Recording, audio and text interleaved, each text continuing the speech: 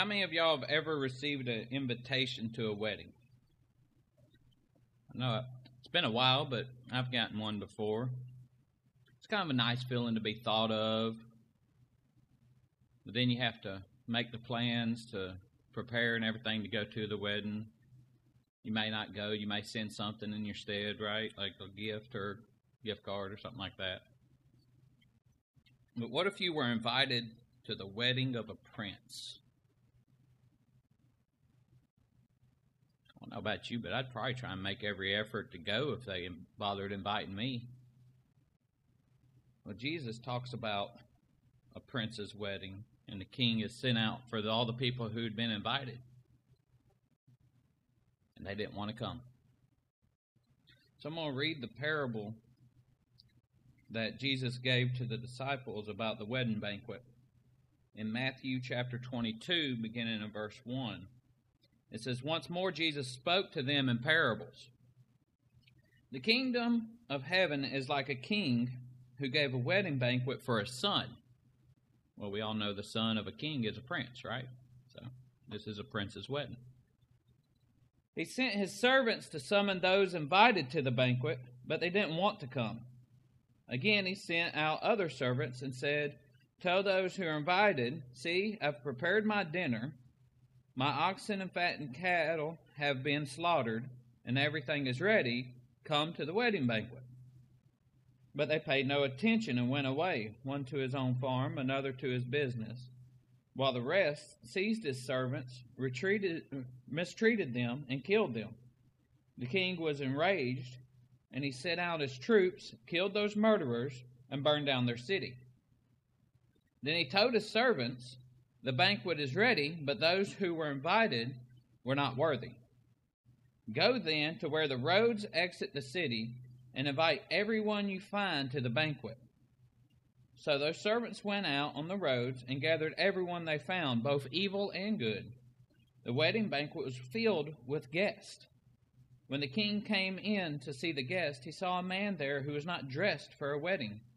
So he said to him, 'Friend, how did you get in here without wedding clothes?' The man was speechless. Then the king told the attendants, 'Tie him up, hand and foot, and throw him into the outer darkness, where there will be weeping and gnashing of teeth. For many are invited, but few are chosen.'" Lord, Heavenly Father, give me the words that you would have me speak today. You gave me this message. I ask that you speak through me so that they can hear your words, Lord, so that they can take this message out into the world with them. I ask that you bless this congregation and bless all who hear this message and open their hearts and eyes so they can see you, Lord, and hear you, Lord, and know that it comes from you. And they can trust in your word, Lord, so that they know that what they hear is truth and that they can give it out to other people. I ask that you bless each and every one of us so that we'll do your will. In Jesus' name. So the key verse here is that very last one, "For many are invited, but few are chosen." You see, Jesus is telling his disciples about his own wedding. The king in the story is God. The servants are his prophets. And all those who were invited in the beginning is the kingdom of Israel. God had given them chance after chance throughout history to be prepared for the coming Messiah, to be prepared for the kingdom of God. He gave them chance after chance, and they chose the world around them over and over again. They ignored them. They didn't want to come to God because they saw the easement of the pagan nations that were surrounding them. They were even instructed to bring those people into the fold and convert them to be Hebrews along with them, to teach them about their God. And they chose not to. Instead, they chose to live like the pagans. God sent prophets out amongst them to tell them to get ready to come into the banquet. See, in verse 2, Jesus says the kingdom of heaven is like a king who gave a wedding banquet for his son. The King of Kings and the Lord of Lords is Jesus Christ. It's His kingdom that He's going to inherit.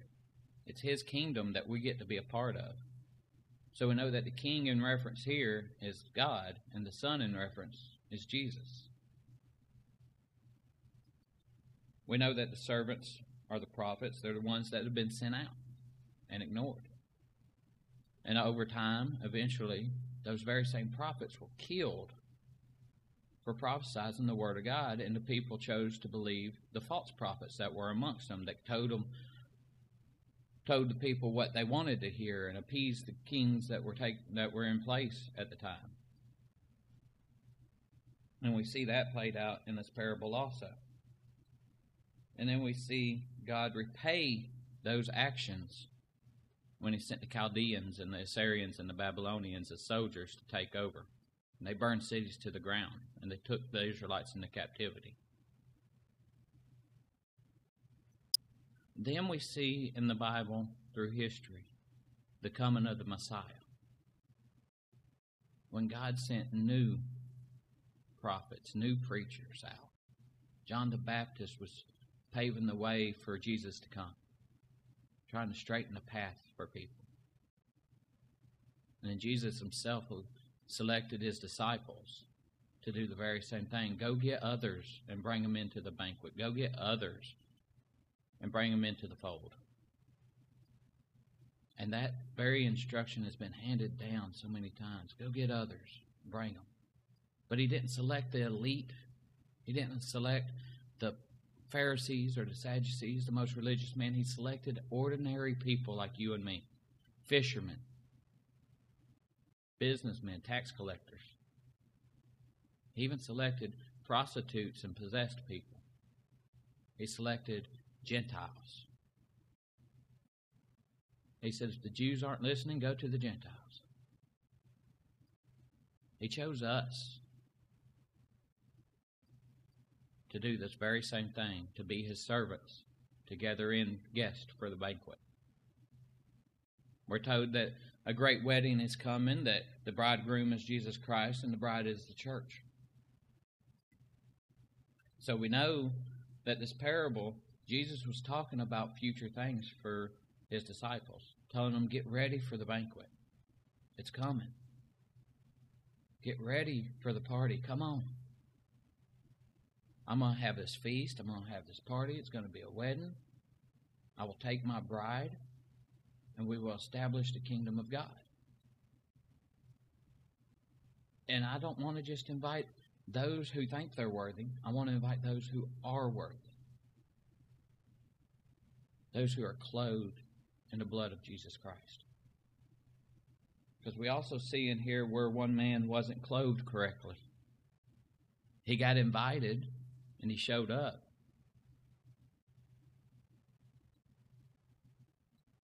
But he didn't get clothed correctly. And so he was cast out into the outer darkness. And that's what's going to be on the day of judgment. When we face God, He'll do the sorting. Our job is to get as many in as we can. It don't matter if we think they're bad, if we think they're good, if we think they're worthy or unworthy. Our job is just to get them in. Get them in the banquet. Do the inviting. Let Him do the sorting. See, it says, many are invited, but few are chosen. And if you have already been invited, what's next is if you have allowed yourself to be clothed with the righteousness of God through Jesus Christ or not. Many people come into churches and play church, but never get clothed correctly. They don't accept the garments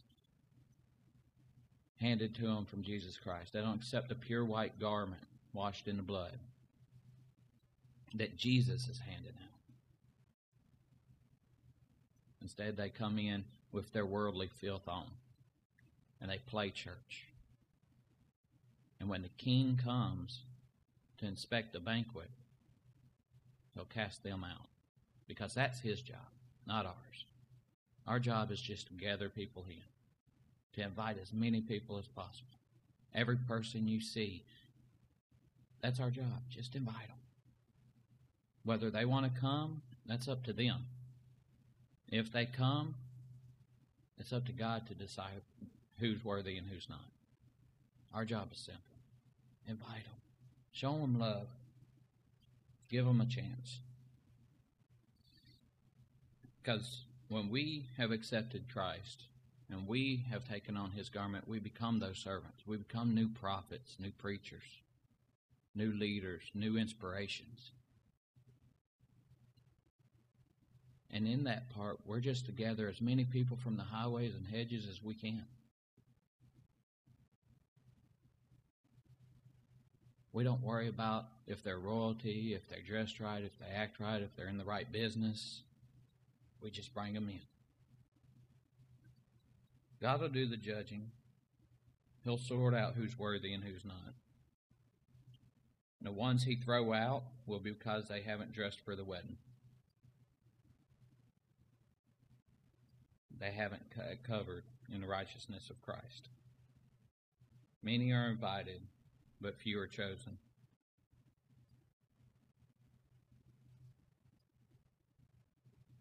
See, we got a lot of friends who are already at the banquet, but the wedding hasn't started yet. I know this because we're not there. But the banquet's already started. We've got our invitation, but we've also got our orders.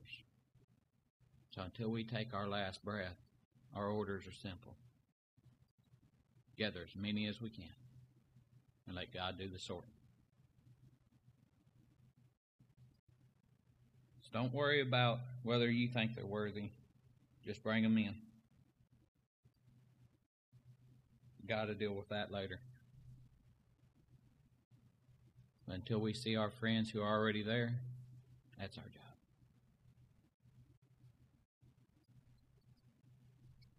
Lord Jesus Christ, please give us the strength to approach those who we may think aren't worthy, to approach those who we may feel uncomfortable talking to. Give us the courage and the strength and the ability to just say, you're invited. Come to the banquet with me. And if God says they're worthy, who am I to judge them? Who am I to say they're not? And if God says they're not worthy, who am I to correct Him in that too? God, it's your kingdom. It's your banquet that you're throwing for your Son. And you've asked us to just bring them in. Give us the strength to encourage them to ask for the clothing from Christ. To say, Christ, I know I'm not worthy. Please forgive me for what I've done. Forgive me for my sins, God. And cover me in the righteousness of Jesus Christ so that you will find me worthy to be in your banquet and to stay in your hall and to stay in your kingdom.